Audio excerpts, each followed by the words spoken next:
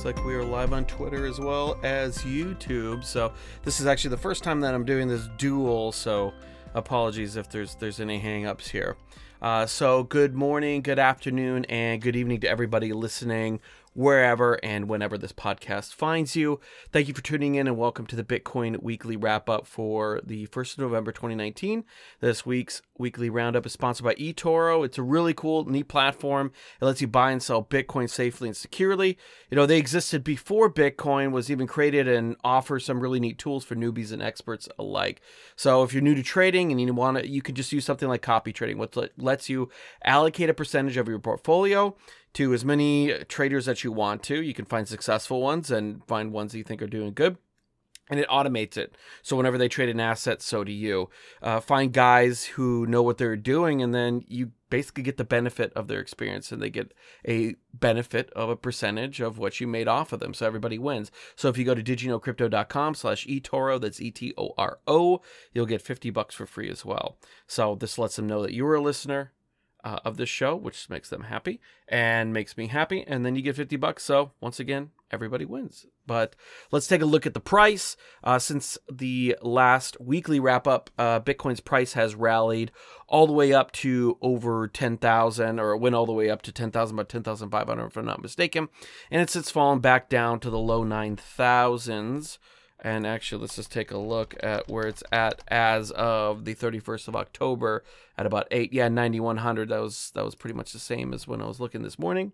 And as of 31 October 2019, we're sitting at 9,100. So that's pretty, I'll take that. So the first story of the day is a holiday in Bitcoin. This was the anniversary of the launch of the white paper.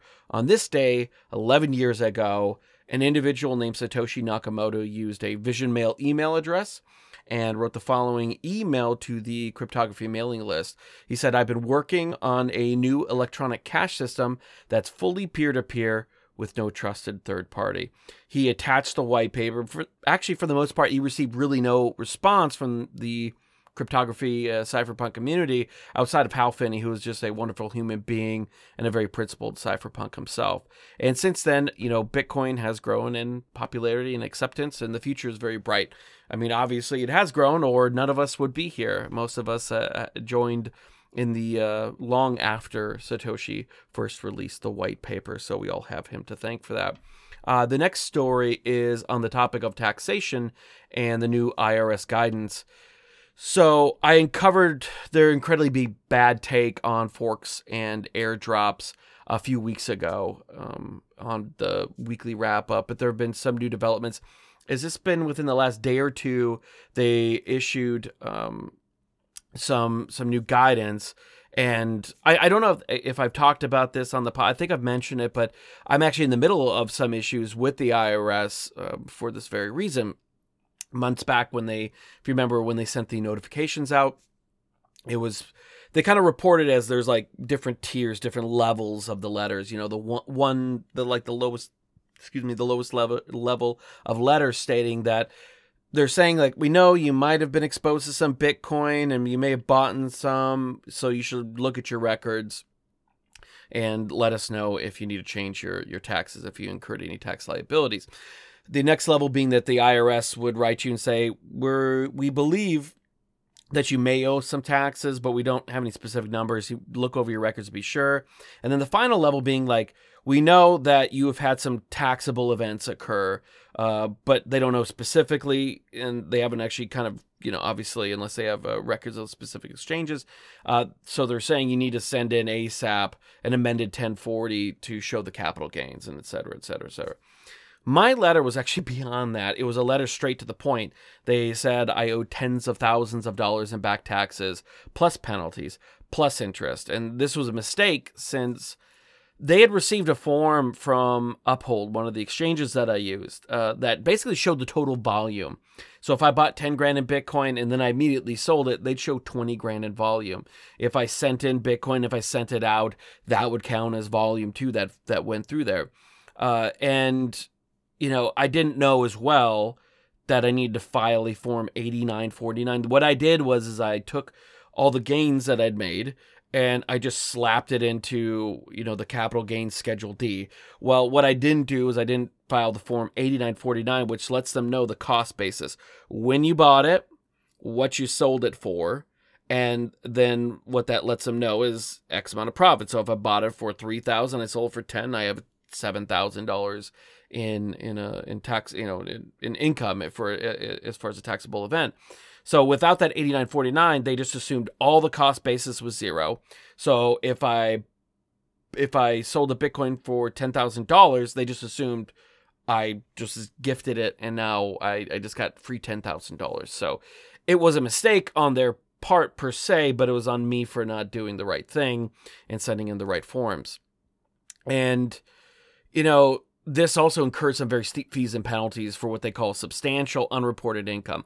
So if they find out you owed, that there was, I had another issue where some of the income that I had from Amazon, it was like $500 or something like that, I reported it just in my just regular self-employed income. I didn't file the 1099 with it, so they couldn't match that up. So they just assumed I didn't report it. And for that, when you're talking about a few dollars difference, that doesn't really incur steep fines and stuff like that at all. But when you're talking tens and tens and tens and tens of thousands of dollars, it's substantial unreported income, so it has a much steeper fine that goes along with it. So I've been working for months to figure out the amount, and the amount of shitcoin trading that I was doing daily made the thing, it's a mess. To try to figure that out, it's just been a nightmare. Because, when I send one transaction out from one exchange and into another, sometimes they don't match up. And there's so much stuff going in and out. It's just been it's another reason why I don't do a lot of trading these days anymore. So I believe I have it handled, and I'm waiting to see if they agree. It's not over, but I'm pretty sure I'm done with it. But I tell you, this is a warning, as lessons learned. We can disagree on how the IRS conducts itself and taxes and all that kind of stuff, but you don't want to end up in jail or lose everything because you got loose with your tax reporting. So my word of advice is don't invite the Department of Making You Sad into your life ever. Take advantage of all the benefits and write-offs and all that stuff that you can, but don't invite the Department of Making You Sad into your life. So back to the actual story, the guidance is that forks are basically treated as airdrops. But if you hold Bitcoin, let's just say you held Bitcoin in Coinbase, and they don't support the fork, you don't owe money. So when BSV split from BCH, if you had Bitcoin Cash in Coinbase, they don't support BSV, so you don't have to pay any taxes on it. If they eventually do, and you are owed the X amount of Bitcoin or a BSV because of the BCH that you held, then you actually do have to pay taxes on it. This makes it very weird for hodlers, since if you don't, if you do hold your own keys, but you don't care to take the time to expose those private keys to move the 10 Bitcoin diamond valued at $500 for the cost basis at launch,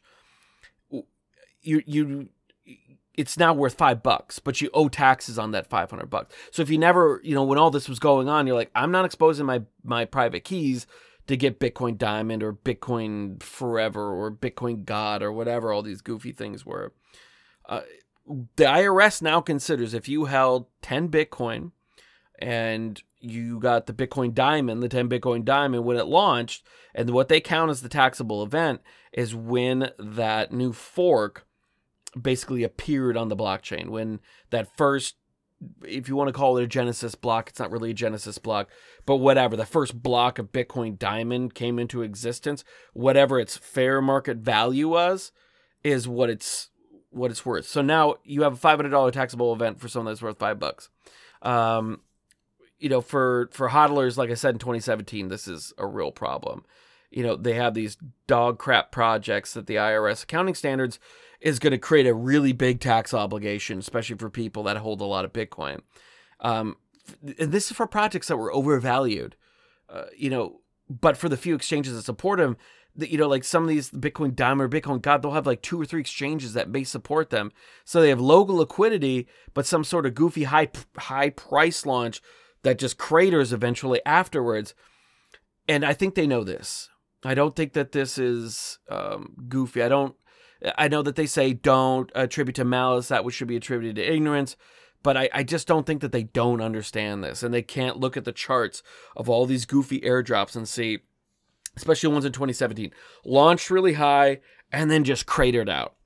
And this idea that you now owe tax obligation is something that they never said you had to worry about. Now you do. Now it's worth $5, but you owe it on 500. It's goofy. So if you hold your own private keys, you're now, I think the reason I think they're doing this on purpose is if you're on Coinbase and they never supported these 100 random forks, you're fine.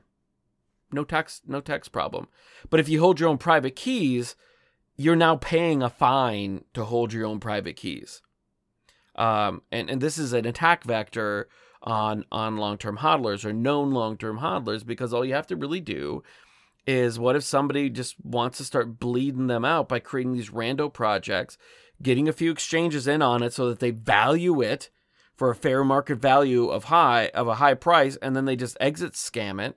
And then now all these long-term hodlers are owing, well, this thing was worth $2,000 when it first launched. Now you owe it. And there's nowhere to dump it anyways, even if you wanted to.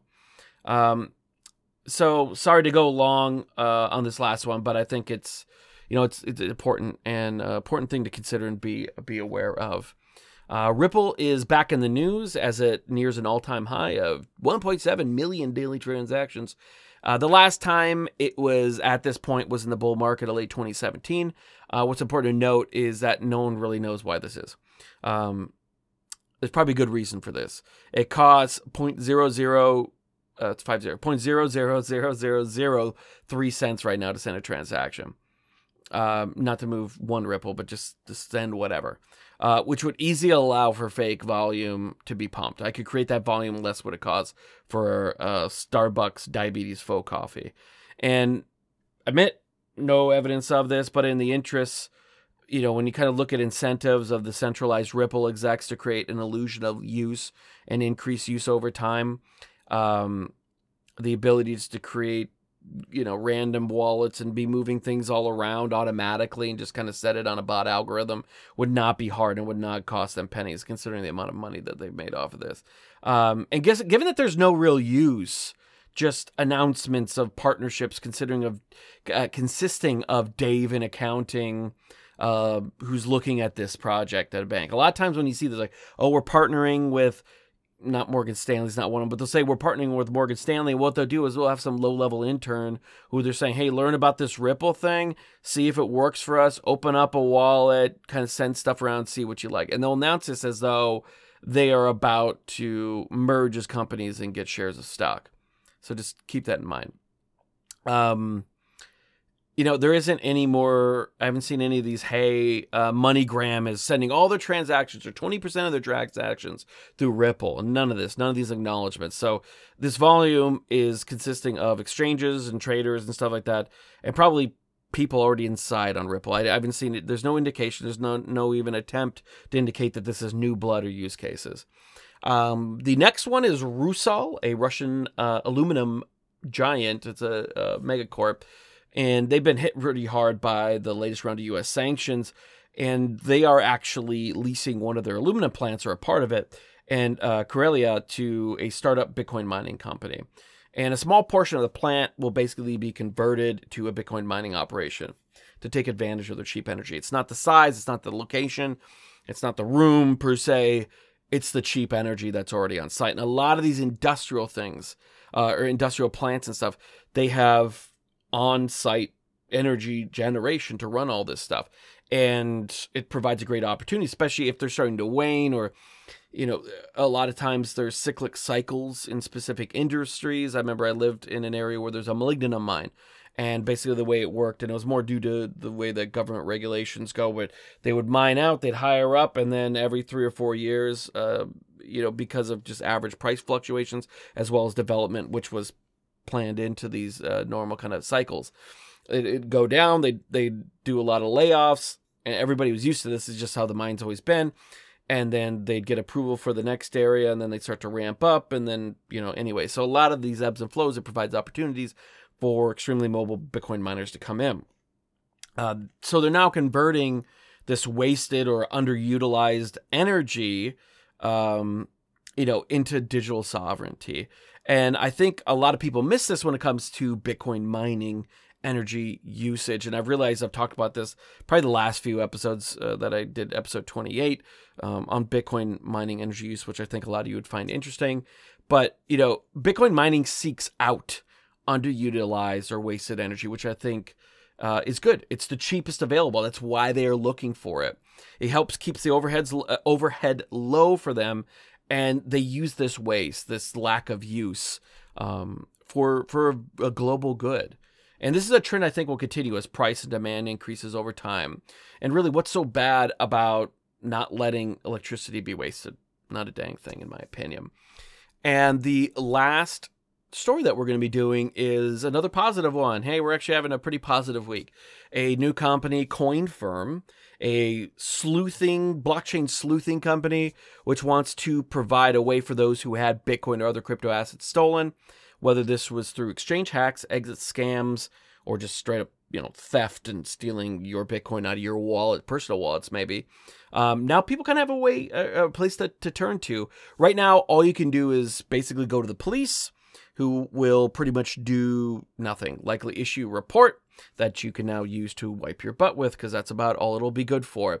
So this is because a big shortcoming in Bitcoin is the inability to get insurance coverage over it like you would your home or your car or other assets. And I know that on other episodes, I have argued that, and I do agree with my guests, that Bitcoin is not actually property and all that, but I don't want to get into that sort of thing. But you can consider it an asset.